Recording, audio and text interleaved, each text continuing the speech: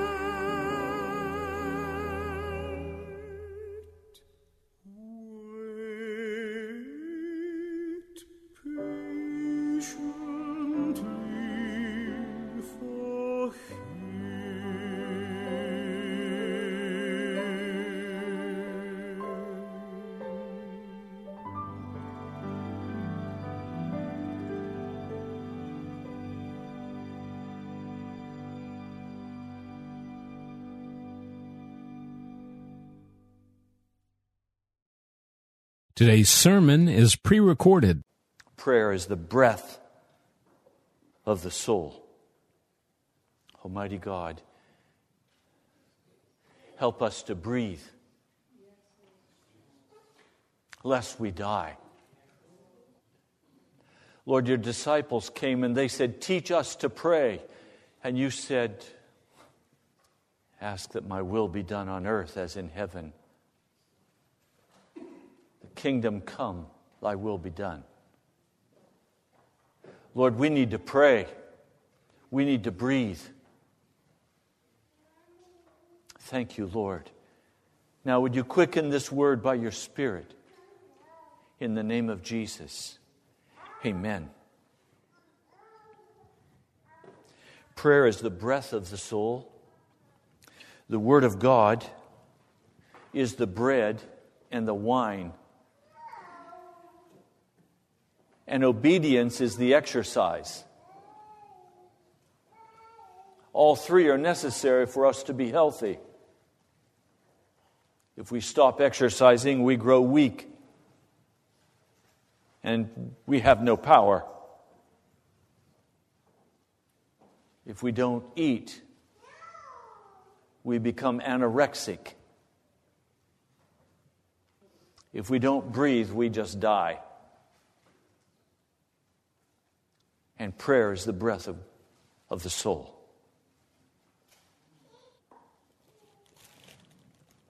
First Thessalonians, the 5th chapter, verse 16. Paul is dealing with very heavy subjects. And in the midst of all of this immensely heavy theology, he breaks out with verse 16, "Be joyful always. Pray continually." I might read that, "Be joyful always. Breathe continually. Give thanks in all circumstances, for this is God's will for you in Christ Jesus." You want to know what God's will is? It is that you be joyful in Jesus Christ and pray constantly. To breathe. At a very practical level, I find myself constantly throughout the day lifting my heart up to Jesus. Constantly I'm praying. My spirit, my inner man is praying. And then there are those wonderful times set aside where no one else is interfering, where I can simply cry out to the Lord. Those hours, those precious hours, when fear has entered my heart and I need some deep breathing, when I'm lacking oxygen, and I begin to enter deeply into the prayer closet and cry out to the Lord, and all the fear disappears. It's gone. My heart is at peace once more. That comes out of praying and giving into the hand of God every concern of my heart. Someone said to me, "Pastor, we've been praying for you and for your wife and for the National Prayer Chapel. What else can we do for you?" I said, "You could pray and believe. That would be an awesome gift." And this person said, "Pastor, I pray all the time, but I don't believe." I'm always asking and asking and asking that God will heal Pastor Jan. I've never once yet said I believe that He will. I said, well then, maybe God's tired of hearing you pray. So this week, would you kindly pray with belief? And this person said, but isn't that being awful bold?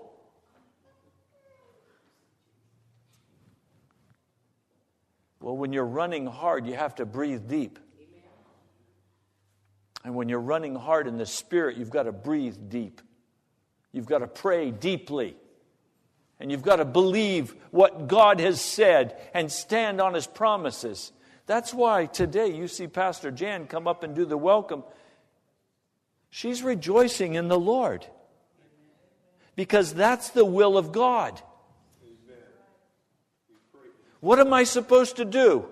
Believe in God and rejoice and pray. Breathe. Now, please help me understand. As you're sitting today in this congregation, do I need to have anyone come and sit beside you and tell you to breathe? Will you forget to breathe? Will you become so entranced by what you're hearing that you'll stop breathing and pass out? No, I don't think so. Go ahead and try. Just hold your breath and see how long until your body says, take that next breath. Well, that's what has to happen in our spirit. Our spirits have to be so filled with prayer that constantly we're taking the next prayer, we're taking the next breath in the Spirit. It's as natural, we don't have to think about it, we don't have to force ourselves. No matter what we're doing, we're just praying. Our life becomes a prayer before God. Everything that we do is offered to God as a prayer. Our work is offered to God as a prayer. It's also obedience. We're doing it out of obedience to Jesus, but we're also praying out of obedience. The Christian life becomes a constant flowing of oxygen from God. We can't pray without the Spirit enabling us to pray. Charles Finney decided that he was going to finally get right with God. And so he tried to pray and he couldn't, and he decided it was because everybody was around. So he decided he would take a hike up into the woods. And so he found a place that was very secluded and very private. He knelt down and tried to pray, and he couldn't pray. He heard a leaf rustle somewhere, and he immediately jumped to his feet for fear that someone would find him on his knees. He didn't want to be embarrassed. When he saw that it was just a leaf blowing, he got back down on his knees, and he once more began to try to pray, and he couldn't pray. He was an attorney, and he had all of his logical answers worked out. And he was planning on presenting to God his case for why God should receive him. And he couldn't present his case. His tongue was tied. A leaf would blow, and again he'd leap to his feet. He'd go investigate. Surely it had to be somebody spying on him. And finally it came to his mind. God is the creator of the universe. How could a man be ashamed of being found praying with the creator of the universe? How could a man be ashamed of that? And when he finally settled in his heart who God was and who he was, all of his loneliness for God began to pour out. Not with some scholarly case for why God should intervene on his behalf, But all of his wickedness began to pour out. All of his unbelief began to pour out. He confessed his sins before God. And suddenly he felt this great peace in his soul. And he said, I wonder if God has left me, because I don't feel any conviction of sin in my heart anymore. That must mean that God has left me. What is this strange peace that has come into my soul?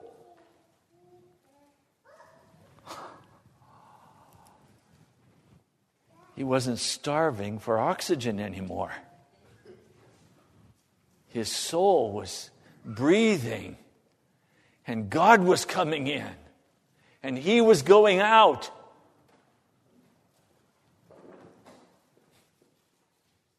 Do you need to breathe? Do you need to pray? Are you ashamed of being caught praying?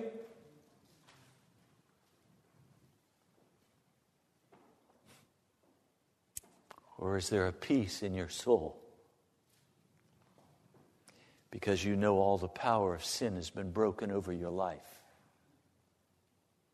And you know that you belong completely to the Master of the universe. And now your lines of communication are wide open. There's no barrier between your heart and God's heart, because he's removed the burden of sin from your heart. I wonder how many of you today are sitting in this congregation with no burden of sin on your heart.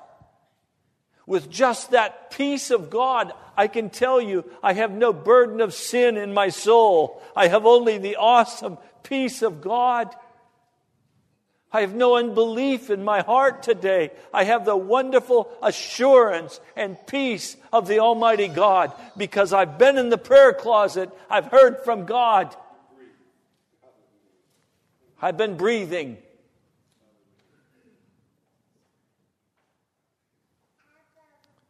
You can have that same assurance in your spirit right now. All you have to do is take a breath and begin to confess your sin before God. Begin to open your heart to him and tell him all about the burden that's been crushing you. And as you tell him about the burden, and as you confess that sin, and you ask for his blood to cover you and wash you, peace begins to flow into your soul, and fear is drained away. Anxiety, unrest is drained away. The bondages of sin are broken and removed, and you're healed by the name of Jesus and by the blood of Jesus. Oh, what burdens we bear. Needless burdens that we bear. What sorrows we carry in our hearts so needlessly. I can look at my precious wife in two ways. I can look at her and say, oh God, my wife is dying. Oh God, what am I going to do without my wife? I'll be so lonely without her. And you need her too, God. Oh, how terrible it is. My wife is so sick. Or I can begin to breathe and say, oh Lord, thank you. I rejoice in the word you've planted in my heart. She's going to live and not die. Thank you. I rejoice in you, Jesus. Thank you that you're teaching me how to be a humble servant. Thank you that you're teaching me how to get up in the morning and see this morning that the guests that came in the house yesterday trampled all the salt on the wood floor, and go get a sponge and get that floor all mopped up and clean, so that when my wife comes down, she won't look at that and feel bad, because she knows she wants to do it. Well, I have to be honest with you. I didn't look much at floors before she got sick. But now I can't get my eyes off the floors. I want to make sure that my wife doesn't try to get on the floor and clean them, so I clean them before she has a chance Do you understand what I'm saying? Rejoicing comes into the soul and freedom comes into the heart. And we say, thank you, Jesus. So I don't look at my precious wife and say, oh, how sick. I look at my precious wife and say, Jesus, you've healed my wife. Oh, thank you, Jesus. I'm standing by faith. Thank you, Lord. That work is done. My wife is healed by the blood of Jesus Christ. I stand in faith. Yes, Lord God. Am I discouraged? Absolutely not. I'm breathing.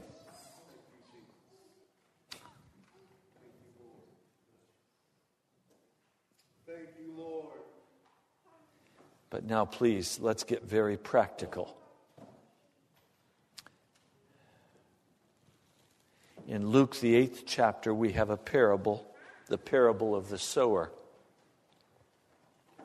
You recall we spoke about this parable of the farmer going out and sowing his seed and the devil coming and stealing this word of God away.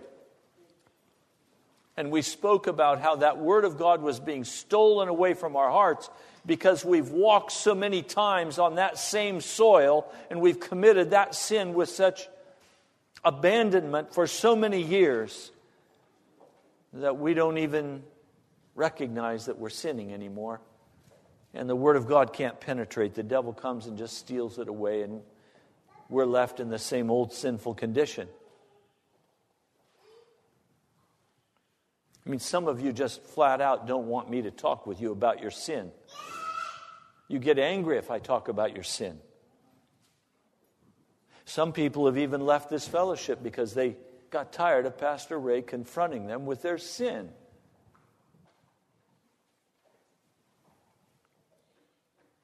One family got very upset because I kept dealing with the teenage son and telling him to pull his pants up. Well, they didn't like me telling their son to pull up his pants. Soil is so packed down, the devil comes and steals the word. Then we have the soil that's rocky. People who receive the word with joy, they say, wow, it's wonderful at the National Prayer Chapel. We like what we hear. And then very quickly they're gone because the soil is rocky. There are no roots that go deep into the Spirit.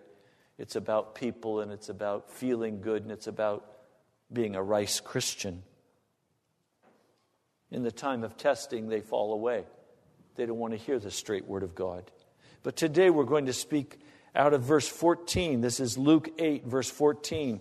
The seed that fell among thorns stands for those who hear, but as they go on their way, they are choked by life's worries, riches, and pleasures. You notice these dear people are choked as they go out in their private life and try to continue a normal American life. Oh, they're Christians. They believe in Jesus. But they want to be able to have a nice, wonderful worship service, praise and worship, a nice, encouraging sermon, and then they want to go out and live their normal life. They want the entertainment of the world. They want all the things of the world. They want to be able to do what they want to do and go where they want to go. These Christians are Christians who never grow up. These are Christians who refuse to take responsibility for their lives. They always want pastor to take responsibility. Pastor, should I do this? Should I do that? Ask Jesus, don't ask me. It's grow up time. But there are three specific areas where they are choked. First, life's worries. That word in the Greek is not neurotic worries. It is responsibilities. It is the mortgage. It is the rent. It is the car payment. It is the business. It is the children. It is education. And it consumes. Now, the reason it's choking a person is because they are doing the responsibilities of life with no prayer life. In other words, all of us in Jesus Christ are responsible to take care of our families, to take care of our jobs, to take care of all that God has assigned us to. But if we begin to do those duties out of a humanistic spirit and there is no prayer, it will become a thorn that will choke us. And the Word of God will not be profitable in us. So before I come to preach, I have to have that time in the prayer closet to hear clearly what He wants me to say and how He wants me to say it. Before you go to your work, before you do your day, you have to go in the prayer closet early in the morning and hear clearly how God wants you to walk this day out before Him, so that through this day you will rejoice throughout the day, and the burdens of the day will not be able to wipe you out because you had adequate breathing time in the Spirit. Without that breathing time in Jesus, you will grow discouraged in the day. The trials will come. You will fail them. You will be caught up in every kind of busy activity. And there will be no presence of peace in your heart and no quietness in the spirit. And so your day will become reactive instead of proactive. And so you'll be just going through and getting through, and you'll be among those who say, "Thank God it's Friday."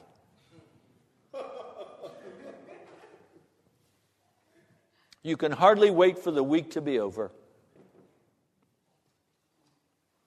The reason you can hardly wait for the week to be over is probably you've had no breathing time with God.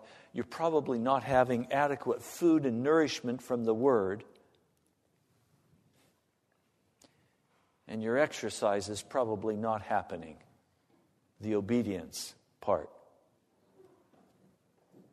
If you're missing obedience or you're missing food or you're missing breathing, you'll say, "Thank God it's Friday. Now maybe I can rest." You see, I'm standing here preaching the Word to you, but while I'm standing here preaching the Word, I'm resting in my soul because I'm breathing. My body is not in crisis while I'm standing here working because I'm resting in my inner man, in the assurance of Jesus Christ and His blood and His power. And so why would I not be at peace? The responsibilities cannot draw me away from Jesus Christ. Rather, I take on responsibilities at the assignment of Jesus Christ. Some of you are in a very difficult place because you took jobs, you lit your own fires, and now you're in torment in those jobs. Well, the only answer is confession and repentance, and then resting in that job until Jesus gives you a job change. And for some of you, I pray it's not 40 years. For the children of Israel, it was a 40-year stint in the wilderness. In fact, it was 40 years in the wilderness till they died. I hope God doesn't have you in your job until you die. There's a second thorn. Riches. The love of things. The love of things, of stuff. the bumper sticker that I saw said, "I don't love money, I love stuff."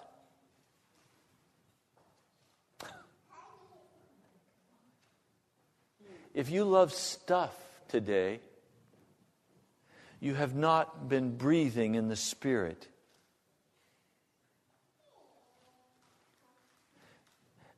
Stuff becomes very unimportant when you recognize it has to be burned on it. You realize when I walk into my house, I see the couch that you see when you walk in, but I may see a sign on it that you don't see. I see the word trash to be burned. When I look at my dining room table, I see a sign on it. It says trash to be burned. Everything in my house has a sign on it that says to be burned. That's to remind me that it's just stuff.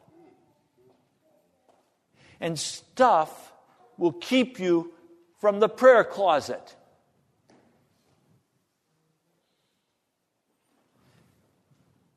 My daughter and her husband and our grandchildren came to see us yesterday. And they said, after some time of visiting, when it was obvious, I think, that I wasn't going to prepare a meal, they said, "Why don't we go out and eat?" And so Jan and I had some tickets for a restaurant that had been sent to us in the mail, discount tickets, and we said, "Hey, we'll throw these in." So off we went to the restaurant. All the 4 grandkids, 5 grandkids now, sorry. Michael and April, and we sat down. And little Rachel, who is very special to me, my little redhead granddaughter, sat beside me. Intentionally, she swapped places to get to sit beside me. So she's sitting beside me. What does she do? She pulls out an electronic video game. And we're sitting there eating, and she's playing her video game. So in front of all the family, I said, "Rachel, I thought you wanted to sit beside me." "Oh, I did, Papa." "Well, you can't sit beside me and play a video game. So you either have to move or you have to turn your video game off. Because I won't compete with a video game." Well, she turned it off and pouted the rest of the meal. And had no more conversation with me. I was bold enough to reach out and put my arm around her and say, "Honey, are you angry with me?" "No."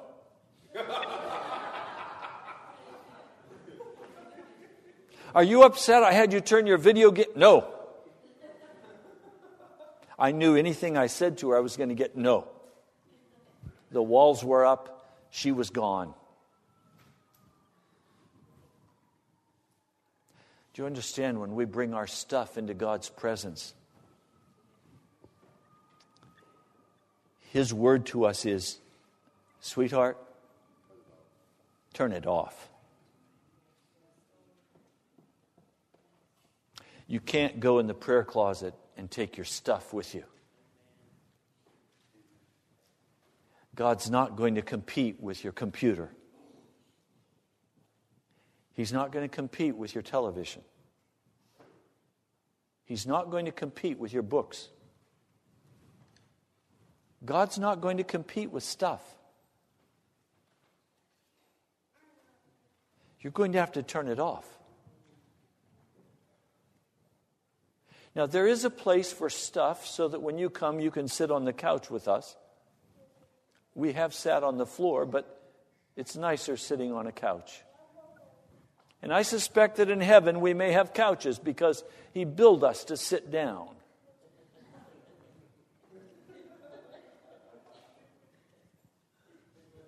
But our concern is not going to be the couch we sit on. It's going to be on the one who's sitting beside us. and we may just sit on the grass.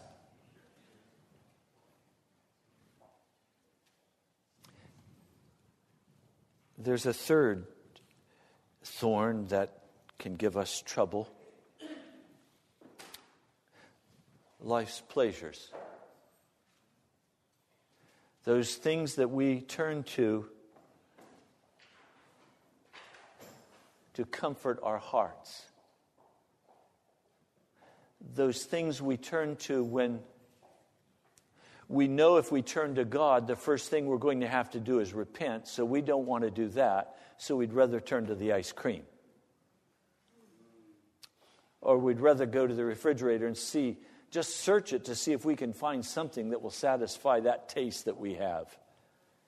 We don't want to go to Jesus because we know the first thing He'll say is repent. We don't want to repent, we want to be satisfied. The pleasures of life. You know, I've been really good this week. I think I deserve a break.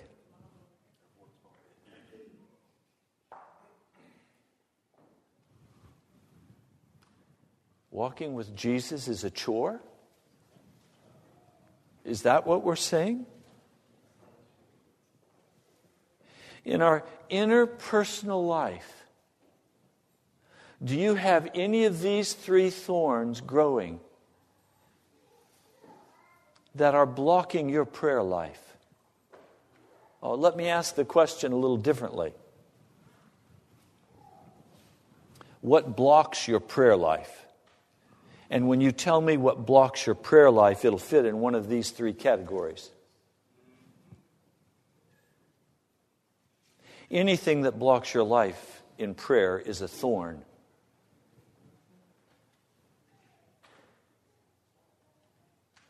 Those thorns have to be cut down and burned. They have to be removed.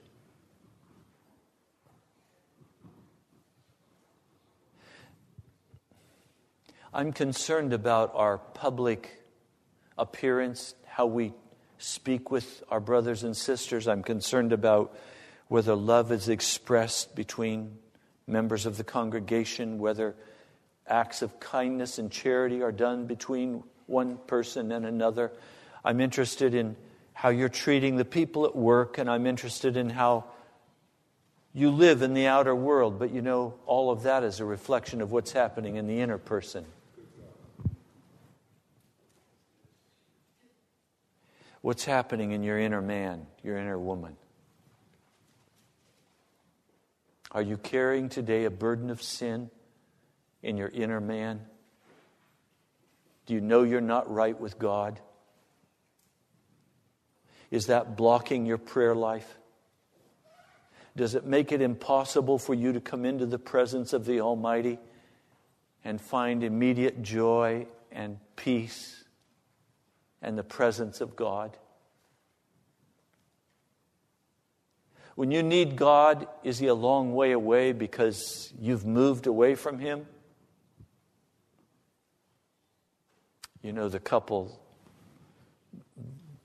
the farmer's husband and wife riding in the pickup truck. And as they drove down the dirt road, they came up on a car. And the girl was scooched all the way up under the steering wheel with the guy. He had his arm around her, leaning over and giving her a kiss. And the wife said to the farmer, "You know, we used to be that way." And he answered, "I didn't move." God didn't move. God's still where He's always been, at the steering wheel. Did you move? Is there a burden of sin in your heart that is blocking you from intimacy with God? Are you angry with God? You have demands against Him because He hasn't done things the way you thought He ought to do things? Do you have accusations against God?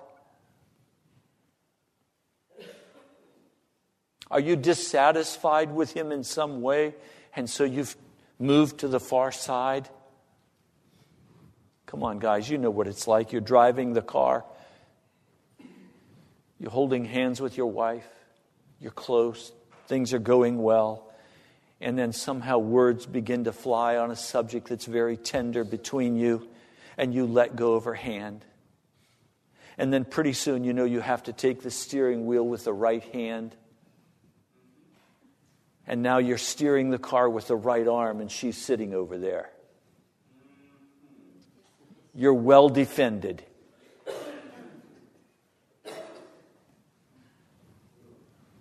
You guys never do that?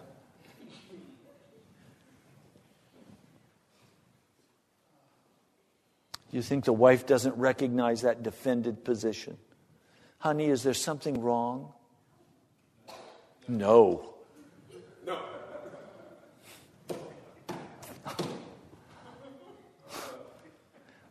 Are we buddies? Well,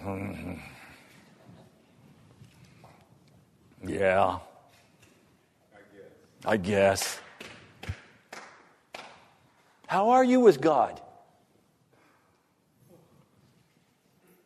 Is there a blockage between you and the Lord God of heaven? Or is your heart open and flowing? Are you breathing in the Spirit constantly? Breathing in the Spirit? Or have you allowed these thorns to grow up in your marriage with God? And these thorns need to be chopped down and burned.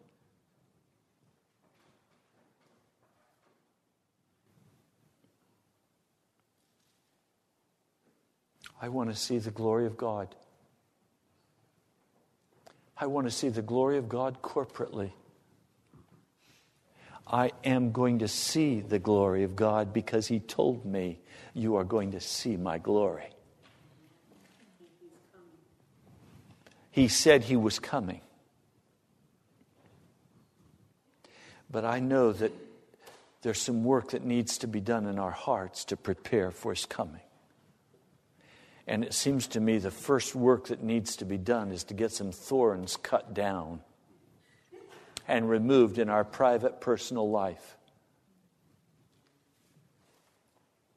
And there needs to be confession and repentance. And there needs to be a lifting of the burden from our hearts. And a peace of God that needs to come and enter into us in our private, personal world.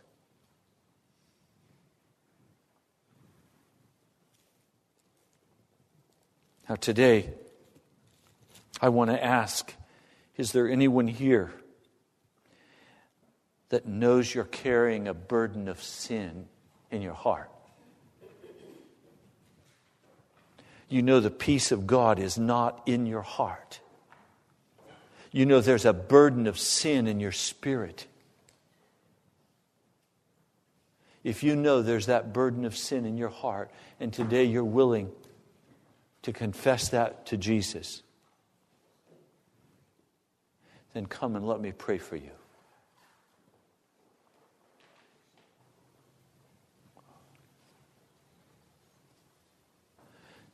Now, Lord, I'm going to pray first for these dear ones who've come forward. They feel that burden of sin in their heart. And they're tired of it. They're sick of it. Would you give them the courage to confess and to repent before you for that burden that they have been carrying? That wickedness, that disobedience, that despair. Whatever it is, Lord, I'm asking for them a removal of the burden and a raining down of righteousness in their hearts.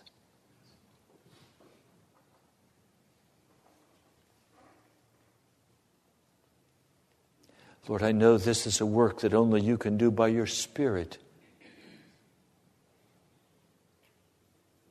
I know that our mouths are closed up as long as there is pride ruling over our hearts. I ask that you would break all pride in my brothers and sisters and in my heart. Let there be no pride.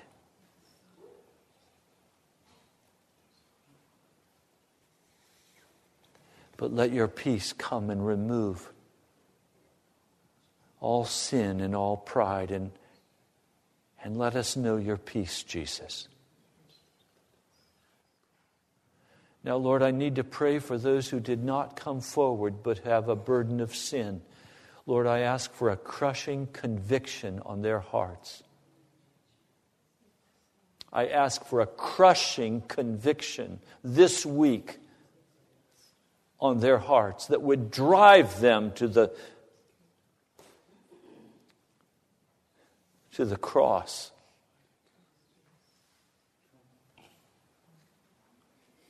Lord, don't let one person in this house escape with a burden of sin, but Lord, enlarge that burden until it is unbearable.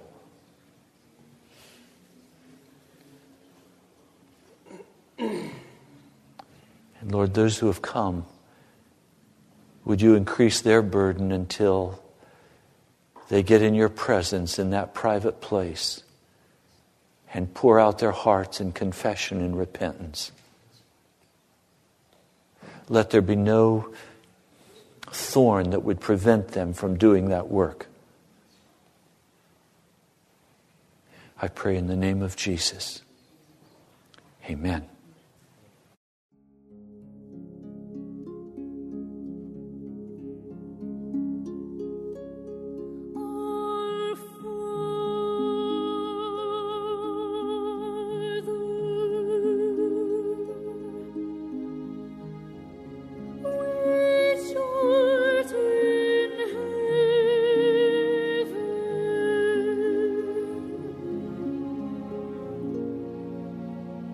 Our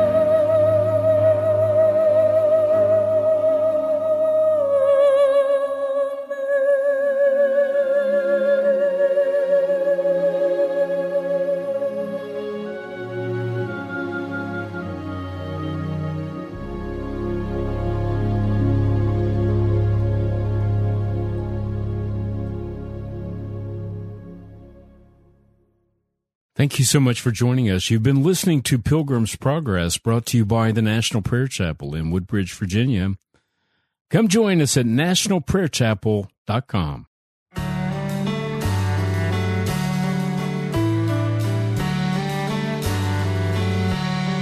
Now unto him who is able to keep you from falling and to present you blameless before the presence of his glory with great joy, with great joy. Now unto him who is able to keep you from falling and to present you blameless before the presence of his glory with great joy, with great joy. To the only God our Savior, through Jesus Christ our Lord. To the only God our Savior, through Jesus Christ our Lord, be glory and majesty, dominion and authority, before all time and now and forever, all time and now and forever, all time and now and forever.